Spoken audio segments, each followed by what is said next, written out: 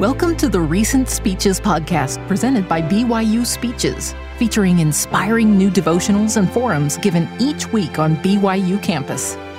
Be sure to check out our other podcasts by searching BYU Speeches wherever you get your podcasts, or by visiting speeches.byu.edu/podcasts. My wife, Rosanna, and I are thrilled to gather with you in this campus devotional today. We have been looking forward to this occasion with great anticipation for several months. I extend to you the love and blessings of our dear prophet, President Russell M. Nelson. He loves you, and he prays for your well-being. I express my deep gratitude for President Worden and his marvelous team for providing such a weekly spiritual pause like this devotional to cheer your souls in the midst of your demanding academic pursuits. My wife and I had a very different college experience than yours, but it was very meaningful to us. We were basically the only students who were active in our faith in our respective schools. In my case, my spiritual pauses during the week were confined to sitting in my own car to study and ponder the scriptures between classes and during meals. I sometimes went to a local church of another faith that was within walking distance from where I studied. They were kind enough to leave the church open during the day for the community, and they welcomed visitors. So I took advantage of their friendly invitation and spent time there preparing for my institute classes. Those private moments represented my weekly spiritual pauses during my college years. Although simple in nature, those sacred pauses provided moments when light and eternal truth strengthened my faith and helped me survive spiritually in my academic environment, which sometimes supported the philosophies of men. Despite these academic circumstances and sometimes exhausting efforts to gain knowledge to my university degree, the Lord always cared for me and gave me the strength I needed to live by my beliefs and testimony of the gospel of Jesus Christ. I am so grateful I made time to pause and pursue light and truth, even in my car or in a borrowed church. The time I made for the Lord connected me to heaven, put my studies in perspective, and re-energized my soul. So I hope you take advantage of opportunities like these weekly devotionals to truly pause and renew your discipleship. I pray for the power of the Holy Ghost to attend us this morning as I share the heartfelt message I have prepared for you. The inspired lyrics of the beautiful song, so well presented a minute ago, I Will Walk with Jesus, are an invitation for profound reflection. Truly, there is no greater, more thrilling, and more soul-ennobling challenge than learning how to walk with the Lord and simultaneously receiving the magnificent blessing of having Him walk with us. Through the Old Testament Come Follow Me study this year, we have learned about wonderful and faithful disciples who literally walked with the Lord. As we ponder more profoundly the lives of those people, we find that they sought to fill their souls with light and truth, despite the wicked environment some of them endured. Enoch was one of them. As he grew in faith and understanding, Enoch was taught in all the ways of God. So great was his faith and powerful was his language that he helped each member in his community to repent and experience for themselves the light and truth that came from obeying the commandments. Their transformation and conversion were so great that they walked with the Lord and were later taken into heaven. Enoch sought for light and truth in his life, and he was invited to walk with Jesus. Let's consider how our search for light and truth in our daily lives can help us walk with Jesus. According to the scriptures, light is divine energy, power, or influence that proceeds from God through Jesus and gives life and light to all things. It also helps God's children understand gospel truths and help to put them on the gospel path that leads to salvation. The Book of Mormon prophet Abinadi explained that Jesus Christ is the light and the life of the world. Yea, a light that is endless, that can never be darkened. The Savior declared, I am the light of the world. He that follow me shall not walk in darkness, but shall have the light of life. Therefore, as we seek for light in our lives, we are seeking Christ. As we seek Christ, we embrace His light. We become His children, children of light. Children of light, let their light shine, so that others may see their good works and glorify our Father in heaven. That pursuit leads us to do good in life and give us the promise that we shall not walk in darkness, but shall have the light of life. As we continue on this path of walking in Jesus' holy light, we learn, grow, and gain even more light. There is a pattern of gaining light as we walk with Jesus, and in turn, Jesus walks with each of us individually by blessing us to always have His Spirit to be with us.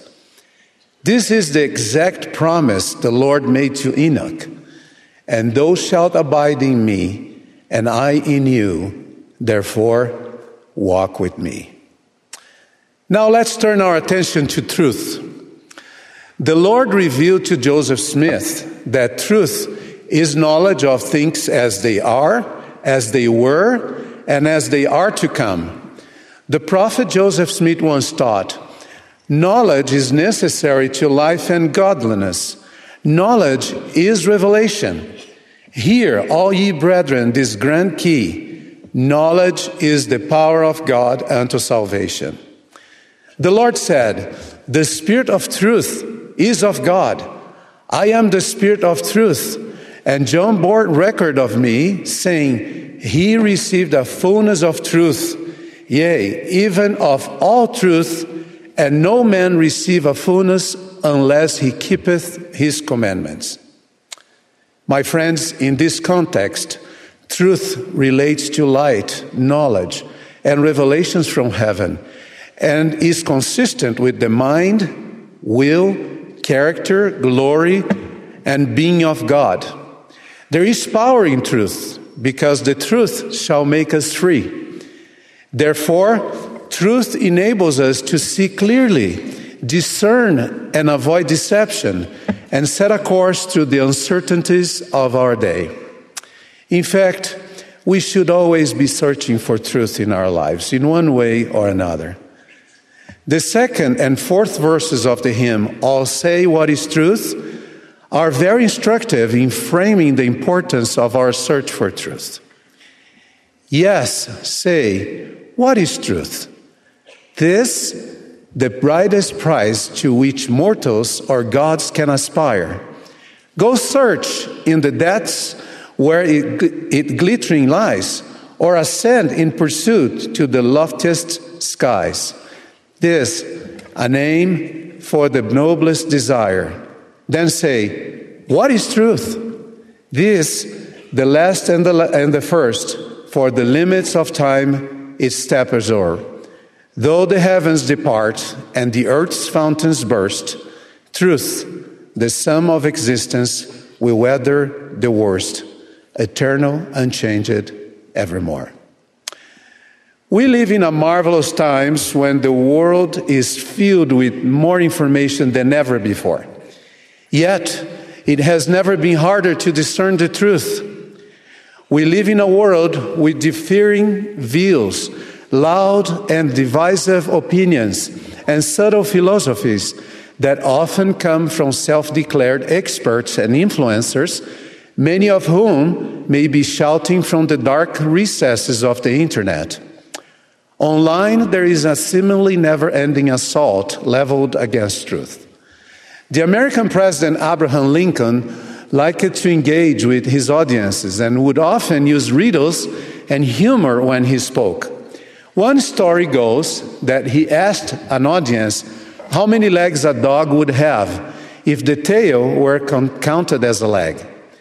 When they said 5, he responded that the answer was 4, because calling the tail a leg did not make it so.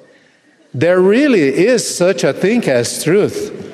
No matter many people like and share their truth, or how many social influencers confirm it, the truth is that a tail is not and cannot be a leg, right? Lincoln's riddle signifies the difference between my truth and the absolute truth. Satan is the master of draining the meaning out of words, changing definitions and distorting reality. Online, many people seem to get away with a lot by changing the definition of something, but arbitrarily changing definitions won't change reality or what is actually true. In one sense, the standard of truth for the world has become relative to what feels good. Any questioning of one's own truth, as defined by them for themselves, is taken as controversial and a personal attack. Information without a standard and with the absence of light and truth creates an alternate reality. Consider with me, for example, the many rabbit holes you have gone down as the algorithms of the internet have shown more and more content and information based on your clicks and likes.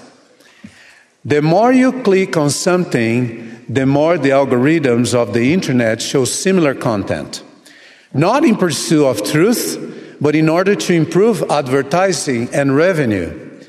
For example, if you click on dog videos, you may soon think that everyone loves dogs and has a dog, and that the internet was actually created by a dog for dog lovers. The internet will show you an ever-increasing number of these images and advertisements, to the point that you might start to think that you really need a dog. In today's world, you might be able to walk with incredibly powerful technology in your pocket or backpack, but you can't simply ask technology for light and truth. Walking with technology, even with its amazing capabilities, should never be confused with walking with Jesus. Relying on our walk with worldly voices and earthly sources can leave us vulnerable to false philosophies and untruths. These things may be appealing to us, but they do not represent the truth. Our dear prophet, President Russell M. Nelson, once taught at this pulpit that truth is truth. Some things are simply true. The arbiter of truth is God, not your favorite social media news feed. And before him, many years ago, President Spencer W. Kimball, who was the prophet during my days as a university student, also taught in this same setting that absolute truth cannot be altered by the opinions of men. Brothers and sisters, absolute truth exists in a world that increasingly disdains and dismisses absolutes. My dear friends, our question in life is to seek for light and truth and to walk with our Savior and receive the magnificent blessing of having Him walk with us, despite the darkness that exists in the world today. President Nelson has counseled, "Now please hear me when I say, do not be led astray by those whose doubts may be fueled by things you cannot see in their lives." He also invited us to bring light and truth into our testimonies. I plead with you to take charge of your testimony. Work for it, own it, care for it, nurture it, so that it will grow, Feed it truth. Don't pollute it with the false philosophies of unbelieving men and women and then wonder why your testimony is winning. These counsels are indeed an invitation to walk with Jesus so that Jesus can walk with us. How can we walk in the light and discern the truth without being deceived by relative truths that are advocated by people who are disaffected from divine and absolute truth? May I offer some strategies based on what I've learned from our prophets, inspired teachings, and through my own life experience? First, ask God for inspiration on how to balance your busy schedule so you can spend time studying the Book of Mormon regularly. The truths of the gospel of Jesus Christ are taught most clearly and powerfully in the Book of Mormon. This sacred record of scriptures was a fundamental milestone in the restoration of the gospel of Jesus Christ in this dispensation, following the visitation of God the Father and his Son Jesus Christ to Joseph Smith. The Book of Mormon testifies of God's true and perfect love for his children, Jesus Christ's selfless and divine atoning and his atoning sacrifice and his crowning ministry among the Nephites soon after his resurrection. The Book of Mormon contains the answers to life's most compelling questions, and it teaches the doctrine of Christ. As our dear prophet President Nelson has taught, the truths contained in this book have the power to heal, comfort, restore, succor, strengthen, console, and cheer our souls. Consider his promises to those who take the time to study this marvelous book of Scripture. As you prayerfully study the Book of Mormon every day, you make better decisions every day. As you ponder what you study, the windows of heaven will open and you will receive answers to your own questions and direction for your own life. As you daily immerse yourself in the Book of Mormon, you can be immunized against the evils of the day. Spending time in the Book of Mormon will guide you to Jesus Christ and fill you with inspiration and revelation for your life. It will fill your soul with light and help to discern the truth. I read the Book of Mormon from cover to cover for the first time when I was a young seminary student. I still remember the warm feeling that swelled in my soul, filled my heart, enlightened my understanding, and became more and more delightful, as described by Alma when he preached the word of God to his people. That feeling and additional light and truth with which the Lord saw fit to bless me eventually turned into knowledge that took root in my heart and became the foundation of my testimony. The Book of Mormon is the keystone that sustains my faith in the Lord and my testimony of the doctrine of Jesus Christ. It is one of the cornerstones that strengthens my witness of the truth of Christ's divine atoning sacrifice. It is my shield against the adversary's attempts to weaken my faith and instill disbelief and darkness in my mind. It gives me the courage to boldly declare my testimony of the light and truth of the Savior to the world. I promise you that as you prayerfully and consistently study the Book of Mormon, you'll find light and truth in your life, and you will come closer to our Savior Jesus Christ and learn how to walk with Him. The second strategy is to spend more time with the Lord in His temples. Since President Nelson's first address to the whole church in January 2018, he has focused many of his teachings on the important role that the temple and its sacred ordinances and covenants play in our lives.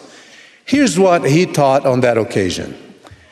The end for which each of us strives is to be endowed with power in the house of the Lord, sealed as families, faithful to covenants made in a temple that qualifies us for the greatest gift of God, that of eternal life.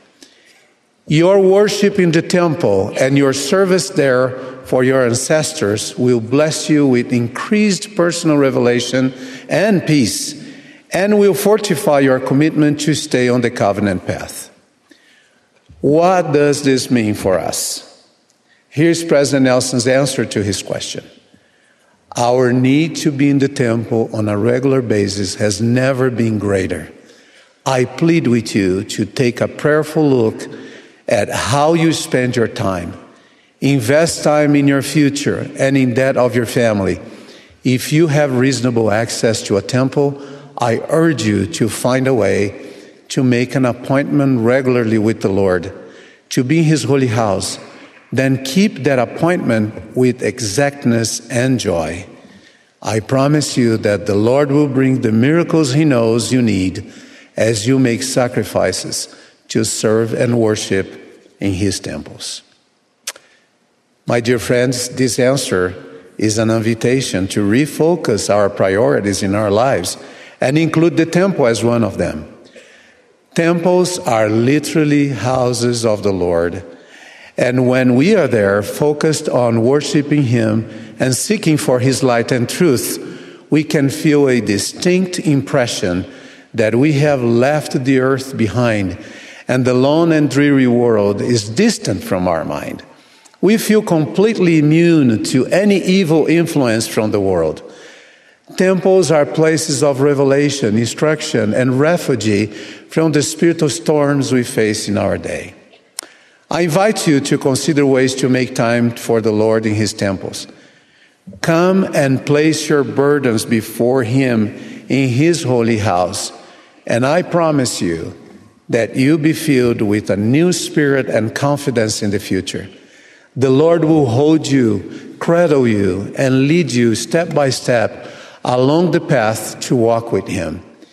In the temple, we learn the truth of eternity and receive more light as we draw nearer to Jesus and learn how to walk with Him.